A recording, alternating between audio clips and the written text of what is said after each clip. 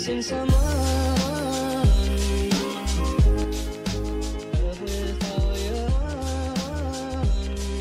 All right, Carson, how's it feel to be the first guest here on Mac's World?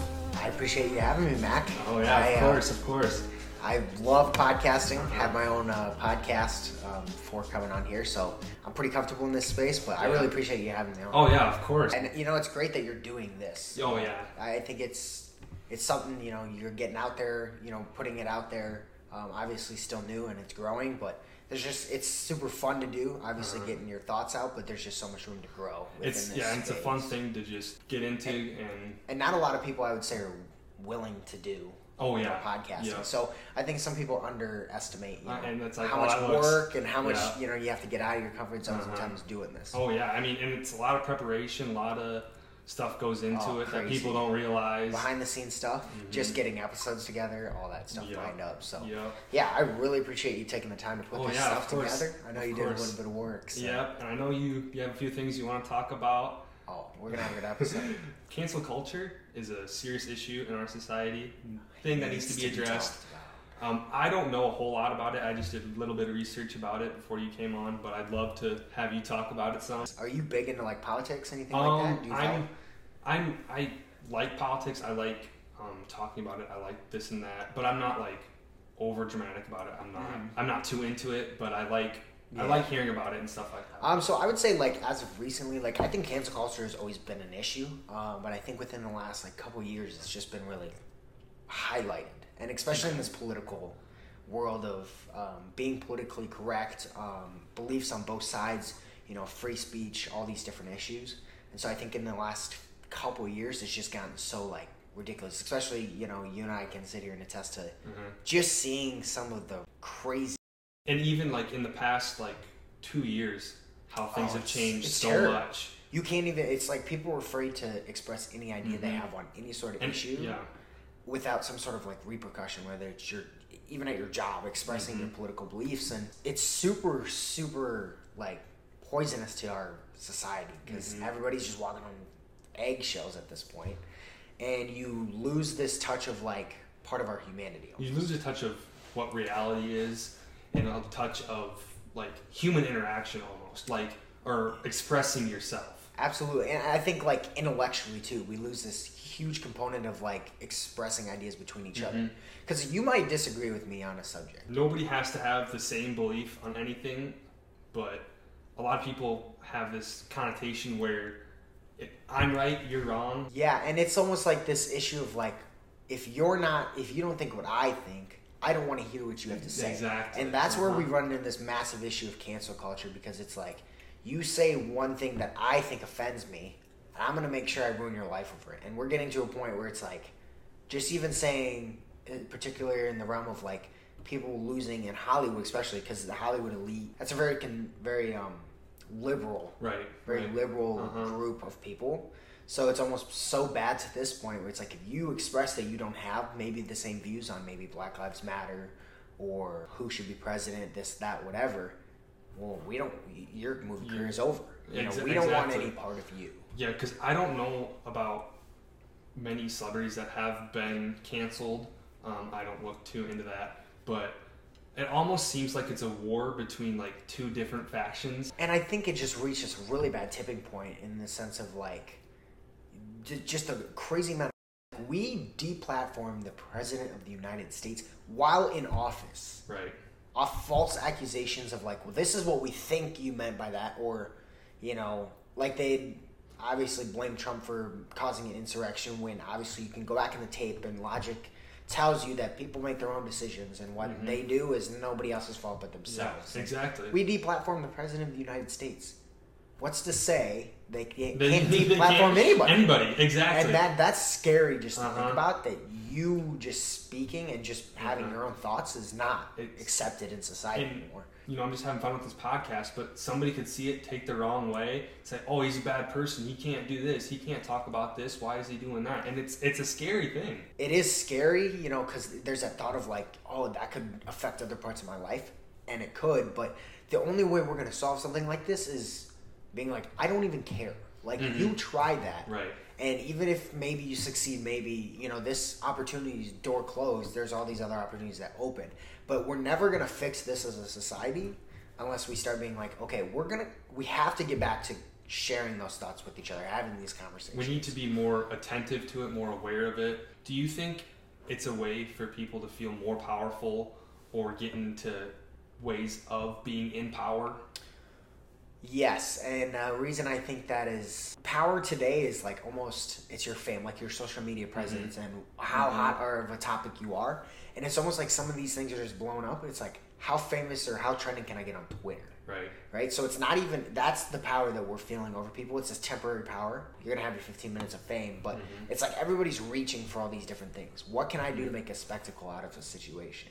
They're reaching for things that aren't necessarily there, not necessarily that they can reach for. Yeah, like, and they're digging up things that are some far away. Like, you go back to the situation like Kevin Hart. He had made comments about his son, a gay joke. 10 years later it resurfaces. Right. And it almost like it takes a huge hit on And didn't he Kevin apologize for and it too? that's the biggest issue is this is like, I'm going to apologize. The thing is don't ever apologize. The reason you don't want to apologize is because it's never going to be enough for those people. That is a very So good, you good saying point. you're sorry is not like, oh, I said I'm sorry, they're going to be okay with it now. The thing is, you're never sorry enough, and so they're just going to make it worse and worse and worse, and you're going to dig yourself this, I'm sorry.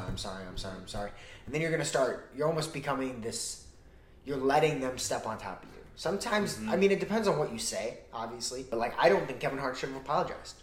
He's like 10 years ago. That was completely acceptable to say. Even if that was bad thing back then, he's probably grown as a person. He's changed as a person, and he's had so much more fame and realizes more of this stuff. And It's whatever it may be. And people forget or they choose to ignore. I think it's more choose to ignore. But there's things that you could have said last month.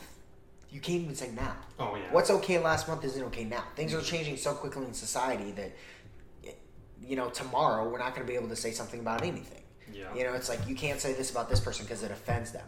And I find if you allow that to just continue the way it is, we're never going to get back to a point. We're going to get to a point where, England, Canada, like free speech is almost ceasing to exist. It's almost like a domino effect where one just affects another and it keeps going, keeps snowballing, and it's a scary thing to see and have happen. And the fact that free speech is under contention when this is a God-given right, which means it cannot be taken from me. Like the government's job is not to take things from me; it's to protect me from anything that would prohibit me from giving my God-given rights, which is free speech, right to bear arms, all these things.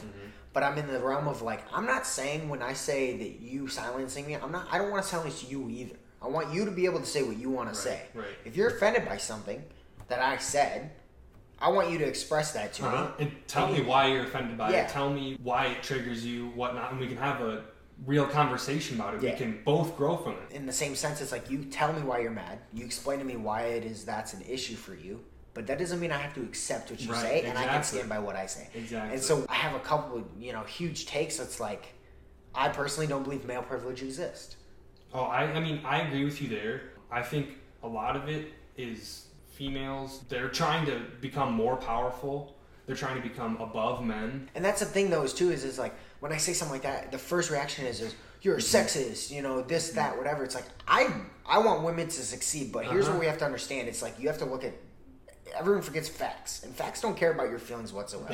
People have to remember, I don't care how you feel, the facts don't show that male privilege is a thing. Men are 18 times more likely to be violently assaulted than women. You look at the norm of men can be assaulted by women, and there's really no repercussion when you think about that. Yeah. But if a man hits a woman, obviously he's a piece of shit in general, but if you're being assaulted, you should have the right to protect yourself. Exactly. Instead of being assaulted.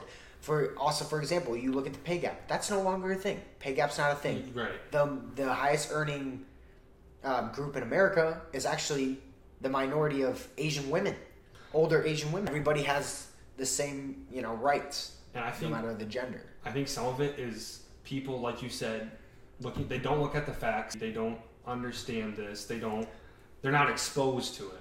And that's a big thing is when I make claims such as that, they're obviously bold claims and they're such against the norm. People don't sit there like they just blow up because they don't dig into it. It's like I can see on the surface why that hurts you, but that's because you're getting your shit off Instagram or Twitter or whatever. Mm-hmm. But I sit there and ask them the most basic question. So please tell me, what right is afforded to men that is not afforded to women? That is a very good point. Right? Yeah. This isn't 1920 anymore. Mm-hmm. You have voting rights now. Yeah, pay gap's not the same. They have the same rights as we do, as us males. And that uneducated comes back and it's like, oh, pay gap. It's like, well, I can prove to you right now statistically that women are literally, it's starting to teeter where women are making more than men now. Yeah. Women are in more positions of power than men. It's starting to just teeter. And here soon, I think the next couple of years, women are going to be where men were 10 years ago. I mean, yeah. And also, it's like women are like trying to be equal to men. And, when you have this whole transgender issue, it's like, well, the thing is we're unique. Mm-hmm. We're obviously physiologically made completely different. Women are just, they're not going to be as physically strong or athletic as men are. But that doesn't mean that you're any less than us. You're unique in your own way. You have better pain tolerance. Like, you think a man could go through birth? I wouldn't want to try. I couldn't. Exactly. I've seen like the BuzzFeed videos or whatever where men try and exactly. I'm like, nah. Women's pain tolerance. Women are better at caring for children and raising. Like, they have their own specific roles, and I think everybody just gets away from this. Well, we're not equal. Well, the world's not fair, and nobody was made to be equal. Like, you and I, we can treat each other as equals, respect, but it doesn't mean we're equal in any sense. You're better at things that I'm not, and I'm better at things than that you're not. Exactly. Like, it's just the way the world works. And being the same and trying to be equal, one, is boring. And two, you're not going to get anywhere. You're going to hit the ceiling cap of like, well, let's make everybody equal and have this equal outcome. It's like, we don't want classes anymore. Wage classes and stuff. Right. Why are all the rich people benefiting from the poor people? Well, if you really think about it, the rich people do all the heavy lifting in this country. I think 95% of our tax bracket or taxes paid in per year are by the top 1%. So 5% of the taxes given to the government in a year, and you think about it, that's a lot.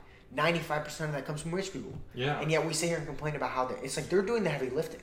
I mean, in a sense, they are above us, but they are also equal. You know what I'm saying? Yeah, but I think everybody just looks at it wrong. It's like, but those people got there for a reason too. Right. It's like you live in America, and all this that you talk about equal, it all literally ties into all these different arguments. You even have that argument of, black people are oppressed in this country. Well, that's not true. It's not 1960 anymore. There's no law in place that doesn't afford you the same rights I do. And people think, well, poverty. Well, that's not the case, a reason for that. You have to look into why maybe that is. And in the world we live in, you've got to go out and make stuff happen. You can't just expect it to happen. You just can't expect everything to fall into place. You've got to go out and do it yourself. And when I say it was like, well, these people are poor. And it's like, well, look at maybe welfare. Welfare started, single motherhood rate in the black community went from 20 to 70%. You think that has an issue with it? Like, fathers not being in the household. And it's comparable to white men who have no father in the household too. Like, you have to look at that. Like, just no father figure in general affects a lot. Mm-hmm. And you see violence rate. It's like 50% of the crime in America is caused by 13% of the population African American. Well, why is that? The main point behind it is always like, what's stopping you from doing what you want to do? Everybody has their own path. There's his own path to hardness. And yours, you might have started in a place a little lower than me. That's not necessarily a privilege. It's not a privilege based on your skin. It's a privilege based on your situation. Mm-hmm. It's a totally different you were born something that you cannot control into a better situation than another person was. But that doesn't mean it's a skin color privilege. Exactly. And that's where we get, it's like, well, that's your white privilege. Well, that doesn't exist. White privilege doesn't exist. Today. It used to. It used to, and it's a thing that we built up in our head that still exists, and it's still an issue, and we're looking for excuses. We're clawing for these things, and it's so toxic because we have all these leaders in our country where it's like, again, everyone's walking on eggshells. It all ties in this cancel culture thing. We have all these leaders telling black people they're oppressed. And I think there's nothing more racist or oppressive than that. Right. That in itself is oppressive. To tell a group of people that you're already at a disadvantage, you can't do this because people are against you, this, that, whatever. You telling people that extremely oppressive because they believe that. And a lot of people may get offended by this, and I'm sorry if you do, but we're looking at the facts, basically purely the facts, and saying our opinion about these facts. Yeah, and I'm not here to piss off anyone No. or put anyone down. It's like, I like people. I think every single life matters. I could care less what your skin color is. I'm not. Every single person was put here for a reason. Yeah. And they're all equal. They all matter for a reason. Yeah, and I can classify as white, but I technically am not. I could also classify as other. I wasn't even born in America. And so you think about it, it's like my life, you know, I was adopted in Russia, put in an orphanage. I have no idea who my parents are. You know, that in itself, that in itself, it's like my life started a lot harder than 99% of the country of America. People who look at you for the first time, he was... Oh, yeah, you just he's probably you born look in America, at my situation. You assume. And I was adopted by, you know, two very loving parents who, you know, worked hard in their careers and, you know, do well for themselves. And I grew up, you know, after being adopted. I really didn't have a hard childhood, I would say. Everything was given to me what I needed to do. But my, like, outcome, like, when you look at the percentage of, like, what kind of outcome my life could have had that I had no control over is a lot lower than being born black in America. You know what I mean? It's like being born black in America or being born Asian in America or even white. There's no difference of like based on your skin that's holding you back from your dreams. Whether you're born poor, middle class, upper middle class, rich, we're basically all given the same opportunities. It may be harder for people to achieve those opportunities, achieve those dreams, but we're all given the same opportunities. Exactly. You might have a little harder path than I do because I might have a couple opportunities that you didn't. But you have your own set of opportunities that lead you your own way. And I think the beautiful thing about America, and we have to get back to thinking about how great America is because it really is. Like everyone's so focused on like, oh, well, what did they do 150 years ago when, you know, they came to America, when they settled? That has no effect over you anymore. We had our own mistakes, but we're the most progressive country in the history of the world. We have to get back to this thinking of like how great America really is because we're the most progressive country in the history of the world. That's just a fact. We went from slavery in less than 150 years as a nation. We progressed out of that. You look at Middle Eastern countries right now, slavery's still in practice over in the Middle East. Yeah. You know, indentured servants. Like that, slavery still exists in the world today in other countries, and people don't think about that. It is the only country in the world that is easiest to jump classes, to go from poor to rich. Right. I mean, we see people go from poor to rich overnight. It is the easiest country to do that. You see a lot of like celebrities and athletes and whatnot that were born into hard lives, into poverty. Like you could look at a guy like Jimmy Butler. He was born with no parents basically, but he went to Marquette. He worked his ass off to get there. He's in the NBA, made it to the NBA Finals last year, and he really grinded to get there. And I think people need to look at stories like that more.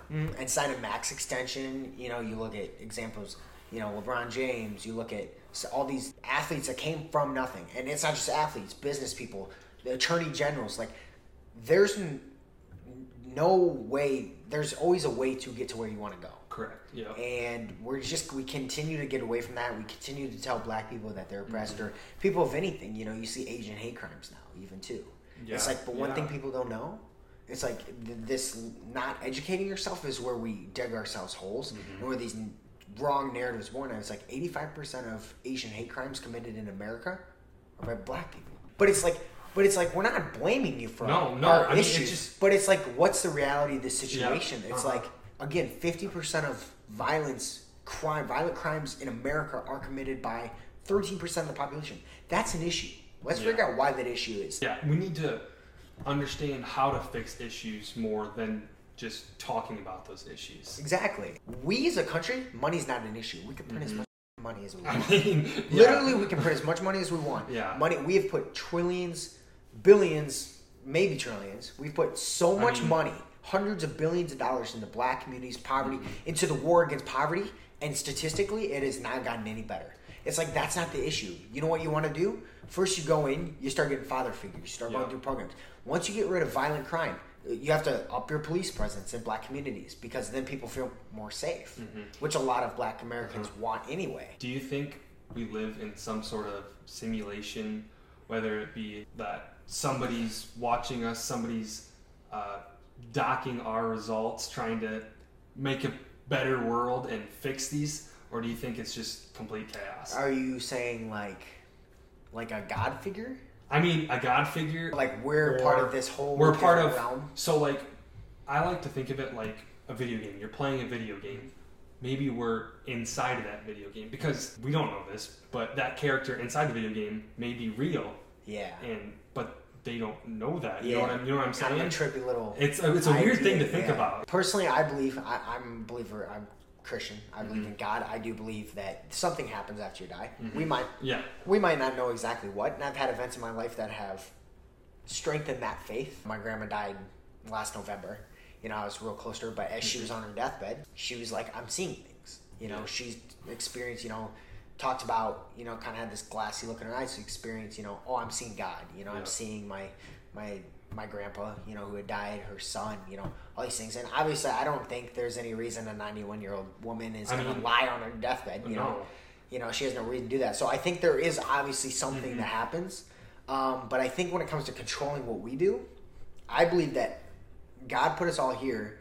But the beauty of it is he believes in the good of humanity. Because I think every human, human nature is eternally good. But I think we all have to get back to the idea of that even if there's all these things happening, whatever, the only person that controls you is you. There's this, I'm not accountable for my actions. I mean, it doesn't matter what I say, people are getting away from that, accountability factor. People need to focus on what's important. They need to look at the bigger picture. They need to... And just understanding each other. Yep. It all ties back into, it's like, well, I don't want to listen to you. Well, why not? Yeah, I mean, that's okay if you don't want to listen to me. If you don't want to watch the podcast, that's okay.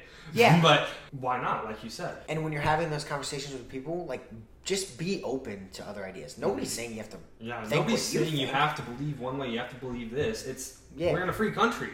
And we have our freedom over ourselves and what we choose to believe. Right. And again, it's okay to believe what you believe. That's your truth. That doesn't mean it's the truth. Exactly. But it doesn't mean that their truth is the truth either. Yeah. Maybe there's some things that are very absolute in this world, but you really think about it, everything is in its own sense opinionated. And we have to just be willing to accept other people's ideas. We have to be more conscientious of it. Take it with a grain of salt. And so that's the whole big revolving issue with cancel culture. Mm-hmm. It all comes back to the root of accountability and just treating other people like humans. It's a heavy topic. It's a very heavy topic. So let's move into stuff that's something good to talk about. Yeah. All right. So are you a fan of any sort of NBA team or just I'm LeBron? I know you're a huge LeBron fan. I'm a massive LeBron fan for anybody who knows me. I'll explain. I'm a huge LeBron fan because I appreciate greatness. Mm-hmm. I'm obviously a fan of basketball in general. I'm a basketball savant. I have my coaching license. I've coached.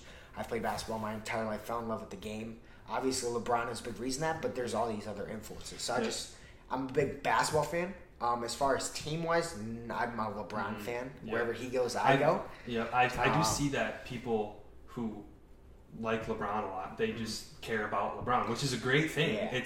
It's not. I wouldn't say it's like a bandwagon thing. It's just like you said. Well, he loses. I mean, exactly. So it's not a bandwagon. Bandwagon would be taking the winning team. And like you said, it's just appreciating greatness. I appreciate his game. I appreciate everything about it. I think he's one of the best players. I think he's the second best player to ever do it. I know you think he's the first, but I think some of the stuff he does off the court can get away from him as well. Yes, it can help his legacy as far as a role model, but it also hurts him. Obviously, in some people's minds, I maybe don't agree with everything politically he says. Yeah. But he does good things, building schools for kids in his community, doing better in his community.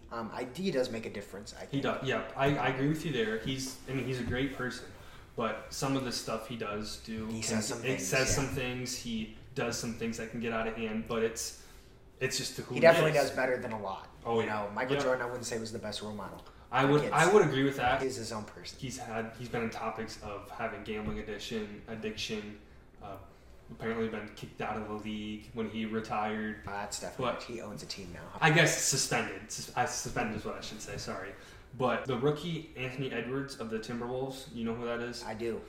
He went out and said, this is a quote from him: "I've never seen so many people be so happy to see an athlete fail more than LeBron." So true. And I have to put people on why this that argument helps LeBron and why it makes LeBron so great in basketball. We're talking in the realm of basketball. Since he was 17 years old, he was put on the cover of Sports Illustrated. Mm-hmm. He's had the most immense amount of pressure on his shoulders to over-deliver, whatever. We've never seen another athlete under the spotlight of scrutiny that we've seen LeBron James under. Not even close to Michael Jordan. Nobody even knew who Michael Jordan was until he had his breakout rookie season in the NBA. Exactly. He won with UNC, but look who he played with. Kareem at UNC, all these great players. But LeBron, since he was 17 years old, 17 years old. He's been in the spotlight. He's been in the spotlight, already touted as going to be an NBA great.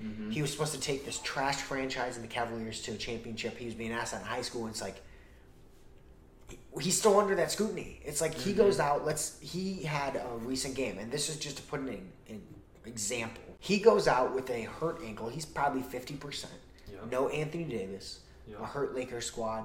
Some role players playing against a pretty good Suns team. He goes out. He drops 29 points. And he leads his team in points, rebounds, assists, steals, and blocks. So he was doing things on the offensive end. Yeah.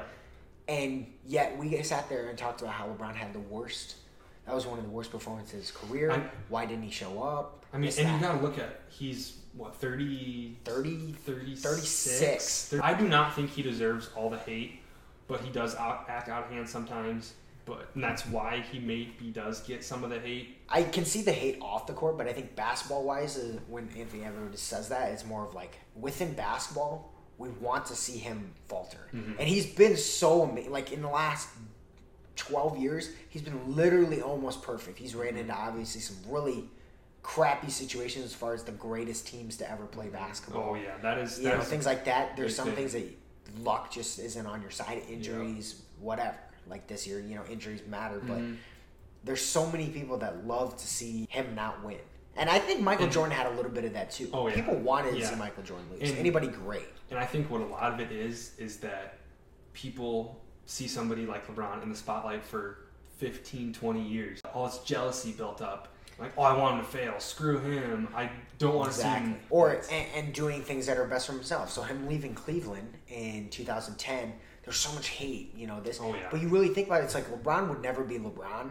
He was already amazing as he was. I mean, he was young. At 22 years old, what Luka Doncic is now. We just watched Luka Doncic put up 4 40-point games in a series at 22 years old. LeBron at 22 years old dragged one of the worst Cavs, the worst NBA team. I can't even name other than Delonte West on that team.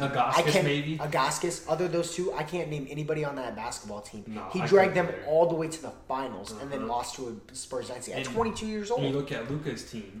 Luka's a great player. And he's got Kristaps, he's a good player. He gets a lot of hate. He's better than anybody else on that. He was trash, but garbage, but that's on him. It's just nuts because it's like there was so much expected on him. They never built around him. He had to leave to do what was best for him, his situation. He wanted to succeed. It's different from like Kevin Durant going to the Warriors, in my opinion. I think that was a weak move. Because he did have, in the spot that he was in, he did have a chance of winning a title with Russ. Exactly. And building more pieces around that. That's like LeBron losing the Celtics in 2010 and then going and joining the Celtics. Yeah. Really? Yeah. First of all, Boston would never take him. Boston hates LeBron. Yeah. He's the most. He would never ever go to Boston. But it's that hate of like doing what's best for you. It made him such a villain in the NBA. And the narrative of if you can't beat them, join them. I hate that narrative. Like if somebody beats me, I'm gonna come back 110 times harder and kick the out of you. I'm the same way. I'm extremely competitive. Even if I'm against the odds anyway, and even if I fail, I'm going to continue to keep trying. Exactly. I like to be sometimes on those underdog teams. It's nice to be on a real winning team, but no, I thought it was so uncompetitive, and it was so uncompetitive for the NBA because it was like, oh, that team is going to win. And then you see it again in Brooklyn right now. Yeah. It just pisses me off. And it's good to see that the NBA is moving more towards a competitive NBA. It did get better. Tournament. It did, and it got better duo-wise. Like I think last year was the most exciting year as far as obviously I think LeBron was the favorite to go with because if you got LeBron James on your team, your chance of winning championships. I mean, you're a favorite, if not one of the top two favorites. Like every year, just because you're LeBron, you got LeBron on your team. I wish the bubble hadn't happened, but in a sense, it helped because there were so many duos in the NBA, like 1-2 punches that could have won. You had James Harden, Russell Westbrook together. You had the Bucks. You had the Heat just came out of nowhere. You had Nuggets. The Nets until they added James Harden, which they ruined that. But you had the Nuggets. You know, now they're at, you know, they have an MVP in Jokic, but they're missing Jamal Murray. Klay Thompson and Curry next year, that's going to be fun to watch. And they've got Wiggins, Wiseman, Draymond still. Kawhi Leonard, Paul George. You have the Jazz, Donovan Mitchell, Rudy Gobert. There's a lot of competition out there. Devin Booker and Chris Paul. It's getting better to a competitive stage. Teams like Nets. The Nets, God. I still think that they could lose that series. I mean, they could sweep them. It could be over in I sure hope 3-4 days, but I hope they don't. The West, I mean, really think about the West is wide open. The West is complete. The Nets are not an easy out of the East right now. I think it comes down for the East. Whoever wins the Nets-Bucks series will most likely go to the finals. That's what I personally think. I think the 76ers got to 76ers, they've got some... If they're healthy, which Joel Embiid just came off a torn meniscus, dropped 39 and 40. 42. So he's averaging like 41.5 points a game. He's like balling. he's balling right now. I think the 76ers are built to win, but Atlanta looks good. Yeah, Atlanta looks good. The playoffs with LeBron out, everything. I mean, that's the thing. You really think about it. It's like every year, it's like if LeBron's in it. It's probably LeBron coming out of that. And now that he's out, everything's blown wide open, especially in the West. This is the first time in 10 years that LeBron or Stephen Curry will not be in the finals. Exactly. That's and it's crazy the first time statistic. on Curry, Kobe, and Shaq since 2000. That's 21 years. Those four players have been in every single NBA Finals at least. That's crazy. That's nuts. You don't realize like how impressive that is unless like you're a huge student. And it's so hard to win a championship. I don't think people realize it's extremely hard no matter how good you are. Yeah, because you're the best at the highest stage. And that's why I think that's another reason that elevates LeBron's case for the best player in the world is he did it 10 times in 11 years. He's been there 10 times. That is so physically exhausting. And the teams he had to play, the competition, we'll be honest, I know you're a Jordan fan, but do you really think Jordan's finals competition was harder than LeBron's? It's so tough to say. This argument is so tough because we live in a completely different era. So you don't know how those players would have played in this era. You don't know how these players would have played in that era. I think that works for the player argument. I don't know if that necessarily works for the team argument. Like the 2017 Warriors are the greatest team to ever be a basketball team. Ever then be you got assembled. the 2001 Lakers after that. You know, then you can throw in obviously a Bulls team and a 96 Bulls team, but you also have the 2018 Warriors. It's just a tough thing because we really don't know and we will never know. It's just completely up for debate, and it's a fun thing to talk about. True, but I think from a basketball standpoint, the most logical way we can look at it is like it's a lot harder to beat a today's team because like a Michael Jordan's team trying to guard a Stephen Curry and a Kevin Durant, but it's more the shooting. Shooting is so much better now, and the 3-pointer was not evolved. a big thing. No, Back when Jordan played, it was mid-range, like he was a mid-range guy. Mid-range specialist, and finishing at the rim. It's like nowadays they just light you up on threes, so you could make 19 jumpers. They'll make 14, 15 threes, and you're down 15.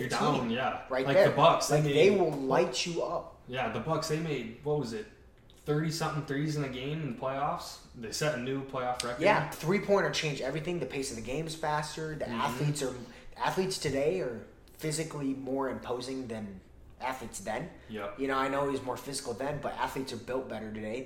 I would say the NBA is just as physical in a different way. Yeah. No, you can't blatantly shove each other, punch each other in the face, all that. And that's not the players' fault. The league had to change that, obviously, for the safety of players, careers, injuries, whatever. But the league is still physical in its own way. Yeah. Men are stronger. They jump higher. They run faster. Like, you know, and everyone's like, well, there's no defense in the NBA. Well, if you watch basketball in the NBA, they're playing defense. If you went to an NBA player and said, you're not playing defense, they'd probably punch you in the face. Yeah. As a competitor, someone comes up and tells you you're not doing something. It's like, really? You know, it's I'm trying. But the offensive ability in today's game is so good. It's so above. It makes them look like they're not playing defense. They're playing defense. Oh yeah. Good offense is always better than good defense. That is a very good point. But I'm the type of player, or not type of player. I'm the type of person to believe that best defense ever assembled, that you're gonna shut down one of the best offenses ever assembled. Maybe not the Warriors, but a team like the Nets. Maybe I think they would kill the Bulls. I think the Bulls would slow him down for sure. I think it depends on who makes who play their pace, because it goes back to that argument of, well, today the game's pace is 3 times faster, so conditioning is completely different too.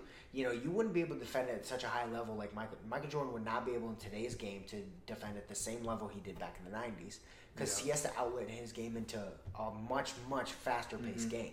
He wouldn't have the same energy as then. But who's going to guard a 7-foot Kevin Durant? Nobody blocks that shot. I don't care if you're Jordan. Jordan in a one-on-one against Kevin Durant gets cooked. My thing is, if I was a coach, I'm letting Durant score 40 points. I'm putting Jordan on Harden. I'm putting Pippen on Kyrie, or vice versa, whatever it may be. I'm letting Durant do whatever he wants, because you're not stopping Durant. No, and I don't think you're stopping Harden either, or Harden, Kyrie. I mean, I don't think you're stopping any of those 3. They're probably so good at their own. Like, Kyrie Irving's the greatest dribbler of all time. You think Michael Jordan ever saw anything close to? The closest thing he saw was Allen Iverson. And Allen Iverson was a crossover killer, but no one had the finesse, like the combo, like the fact that he can do a 1-2 combo. It's like you might stop combo 1-2. He ain't supposed to have number 3, but he does. And if you stop number 3 somehow you stop that. He's got number 4. It's like there's these endless options. So I don't think you stop Kyrie Irving either, or James Harden. You also have to look at the flip side of that with all the new technology, the new training, the new whatever. Absolutely. You don't know what players back then could have been now. Jordan's diet could have been better. All these different things, they could have adjusted accordingly. Players are exposed to better stuff now than they were back then. And I think, but at the same time too, it's those players, that was, some of that technology was available then, but it was not a norm. It was I want to do what I want to do. So basketball wasn't that main priority. Which I can see where that affects the career length, that affects maybe how you play, but at the same time, personal choice affects your legacy as well. So the fact that LeBron, and he's the best example of this, I mean, he spends almost $2 million a year on his body. That shouldn't be a disservice to, well, maybe that's why he says it. It's like, that should help his case. The fact he's so disciplined and continues to take care of his body because he wants to have such a long, successful career, that should play into why he's arguably the greatest player of all time. And I think you're always going to have that, based on generation or this or that. They're always going to be 1-2. They're both 1 and 2. They're in their own class. Kobe, none of them are in the 1-2 is solidified, right? I don't see anybody thriving. I would 100% agree with that. You got LeBron and Jordan, vice versa, 1-2, and then you've got guys like Kobe, Kareem. That's where it starts getting harder. Once you go 3 to 10, that's a little closer. What's your 3 to 5? What do you think? I got asked this the other day. I think LeBron, Jordan, and then 3 is Kobe. Actually, I'm going to change that. Actually, I think Kareem. And then it goes Kobe. And then it goes probably Magic. And it goes Larry. 7, I think, would be probably... God, it's just so hard. It's like, so hard. You could get Shaq in there maybe. Or Tim Duncan's maybe in that top 10. Yeah. Kevin Durant, if he wins another title, he might sneak into the top 10. I think he might be number 10. Although his championships are much easier to win than like a LeBron's 2016 championship. But it's always changing. But I think Kobe, LeBron, and Jordan top 5. Kareem could be a little bit like Kareem was crazy. I think Kareem was crazy. But I think Kobe is solidified always going to be a top 5 player no matter what. And LeBron and Jordan 1 or 2. I see literally nobody competing with LeBron or Jordan's legacy except maybe right now that has the potential. Luka Doncic. I would agree with that, but I think Luka Doncic. I think he'll be the greatest player ever to not win a championship. You don't think he's ever going to win a championship? No. He's going to be around a lot longer. He's going to be around. Kevin Durant's no longer going to be in the league. But I don't Curry's think no longer to be in the league. I think he wins 2 or 3. I think within the next 5 years he wins a championship.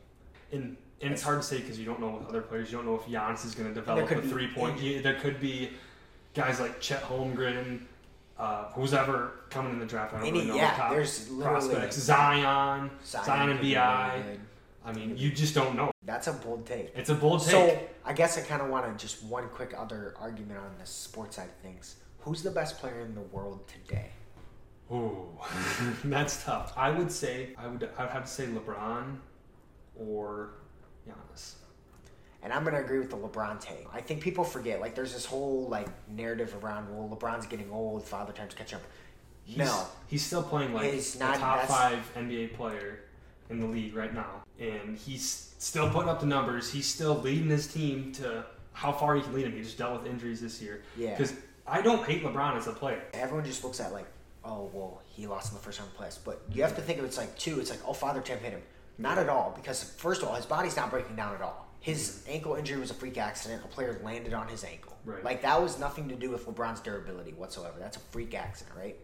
Before AD gets hurt, when they're all healthy for the first 26 games, they were 21-6 in the first 27 games, right? That's pretty impressive. Coming off a championship season, only 70 days off. So it has nothing to do with LeBron's age, and I'm telling you, next year, that man's coming back with vengeance. So I know you host the alumni game for your school, and is it Edco? Edco? Yep. School rival of ours. Yeah. Yeah, so like kind of get back into that being in love with the game of basketball and wanting to be continuing involved. You know, I obviously miss playing competitive basketball. Yep. I play pickup all the time, but it's not the same. You know, Yeah, really proud and so I'm like, what better way to raise money for a good cause and everyone gets to play basketball and you get to bring everybody together in community and obviously bring out rivalries and schools. So Edco's a big rival of ours. And I don't like Edco. No, I mean, we went to school 20 minutes apart.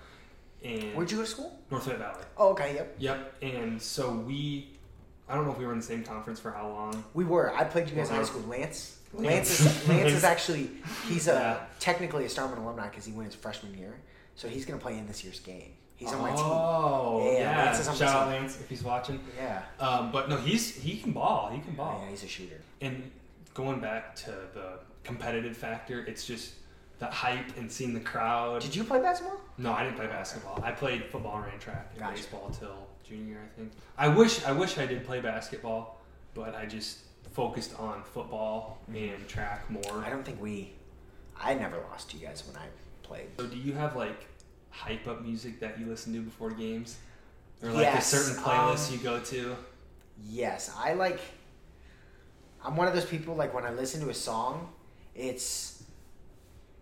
I don't like to be the person who gets like too high or too low or too, you know what I mean? Cause like you too into it? Or yeah. Because you know, I think emotional drainage is a thing. I think you can get too hyped up before a game and then just drain.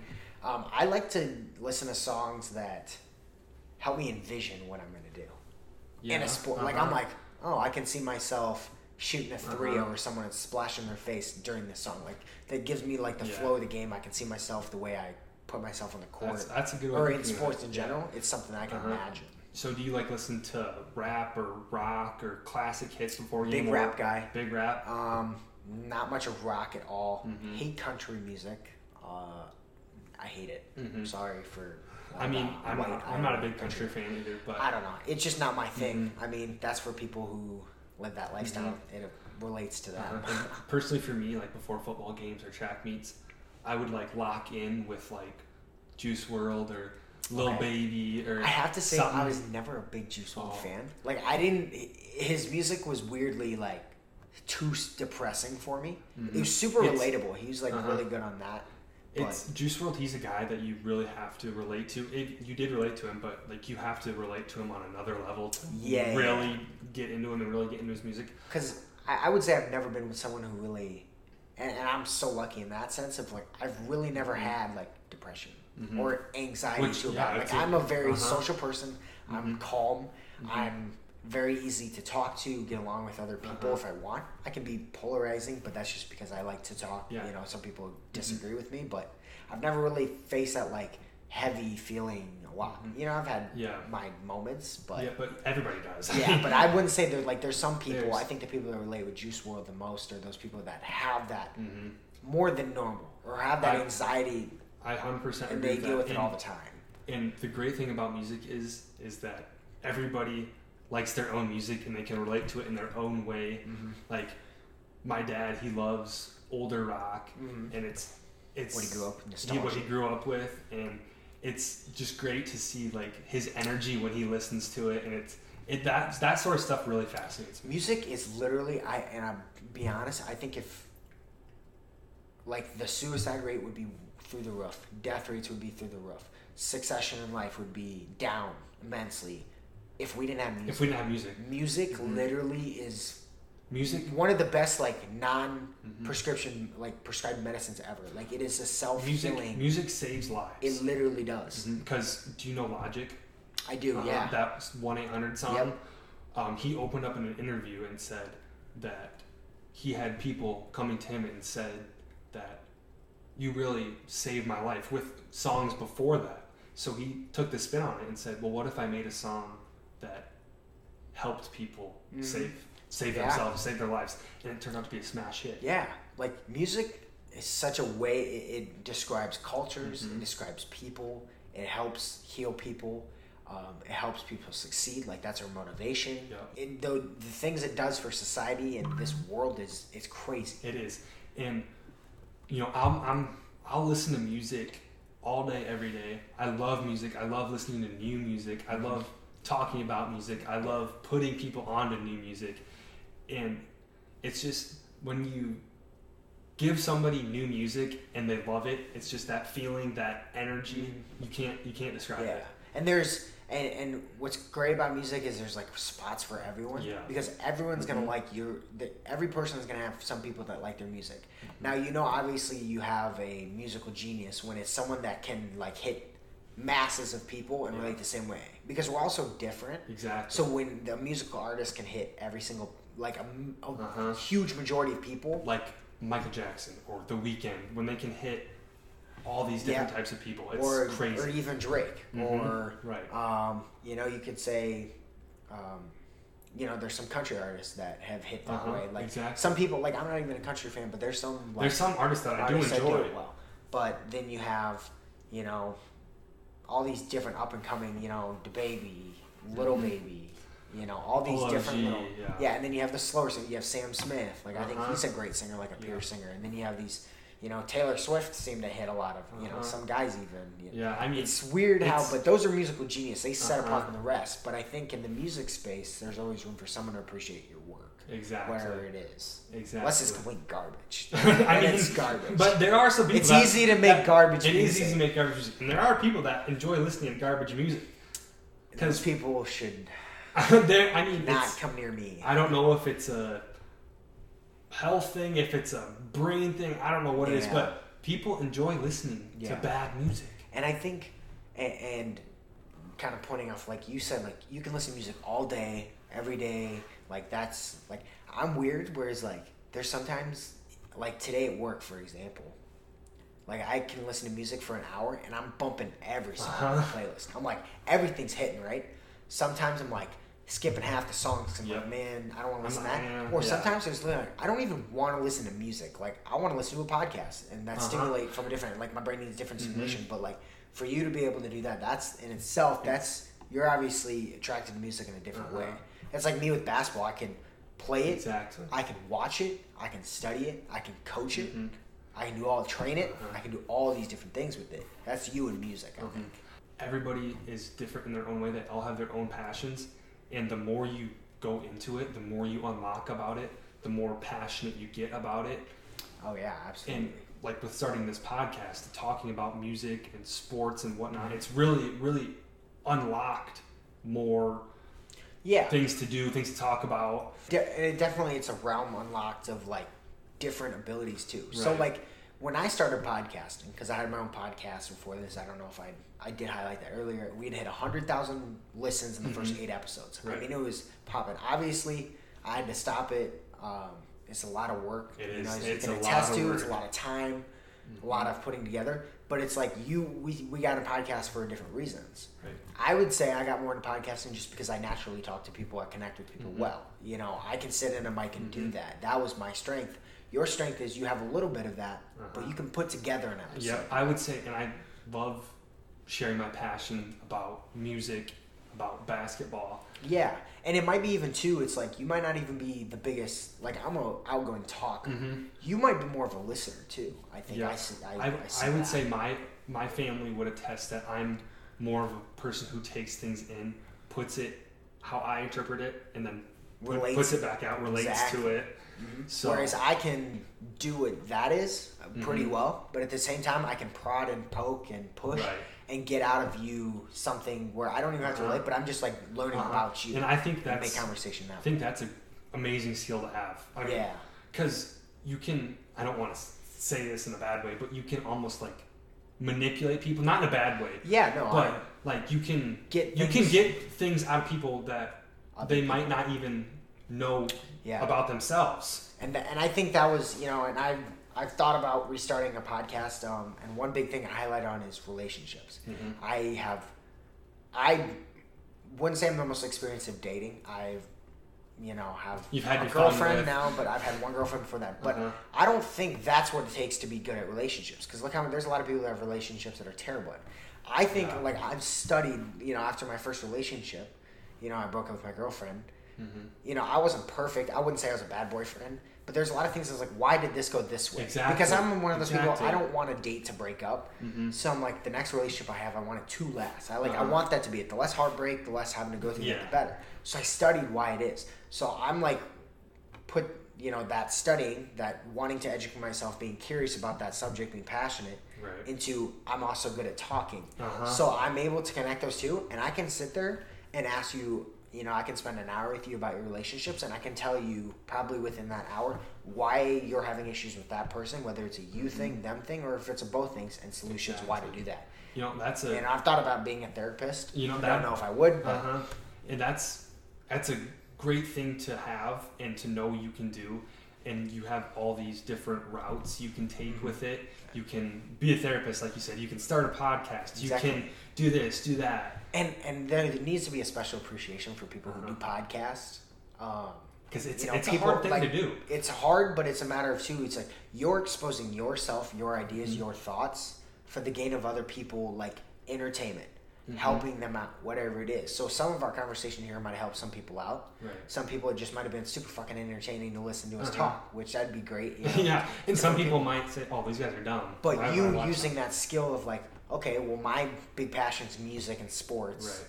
But I also want to learn about all these other, things and like output to other people and help them. Maybe they'll form a different opinion. Maybe I'll help them realize something about themselves they didn't know, or about a situation, because maybe there's a situation that we've had that's same from someone else's, and they're like, oh, maybe that's that why. Never thought about it that way. Yeah.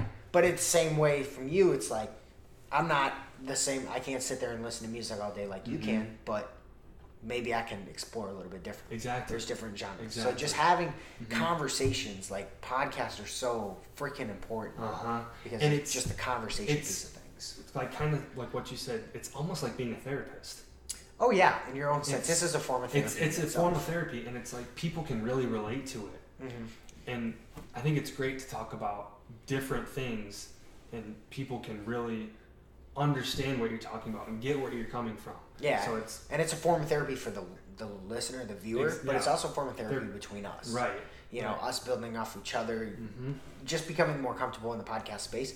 Me, obviously, sitting on this mic, I'm probably, a little more comfortable than you are. Exactly. But that's starting. Like, you're in your third episode. I've only done 8 episodes, but it's, being natural or talking. But that's the thing is me being here, just, having these episodes, you get more and more comfortable. You get better at what you're doing. Exactly. And I feel so that effect of passing one to the other. This is my 3rd episode. I feel I've grown immensely in those 3 episodes, with whether it be editing, recording, getting stuff that first together. One, you're like, I don't really know how to start this, and you kind of pick up that. It's like, what's the feel of it? Because it's like it's a conversation, but it's a guided conversation. Yeah, and you don't want it to be too rocky. Exactly. But that's the thing too, is like, okay, well maybe they don't want to start the same ways, but you get through that first part because you eventually get good at those little things, the little things that make it run all the way smoothly. But the meat of the conversation, I don't think it's been bad. No. It's been smooth. It's been good.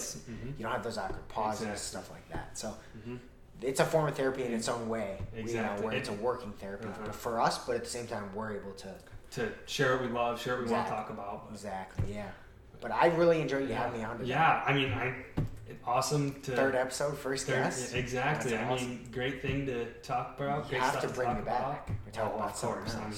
I'm excited to see where this goes. Me too. And people definitely need to, and I'm going to be putting it out on my page. Oh yeah, telling people, all the people I know about it, to go listen in on it. I know a lot of people will tune in.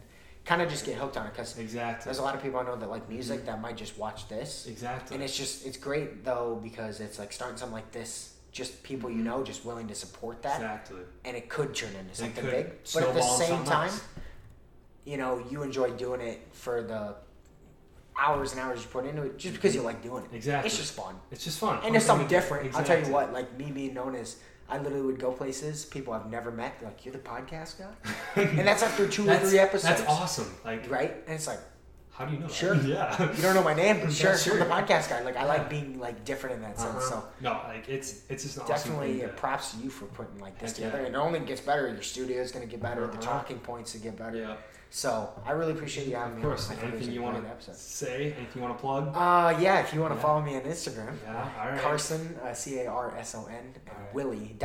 Yeah, you can follow me, but I'll be, I definitely will be sharing out the link on YouTube and everything like that Sure, for people for to sure. connect. Alrighty, guys, thank you for tuning in. There will be an exclusive part to this episode over on Spotify, so make sure you guys do check that out. Until next time, peace out.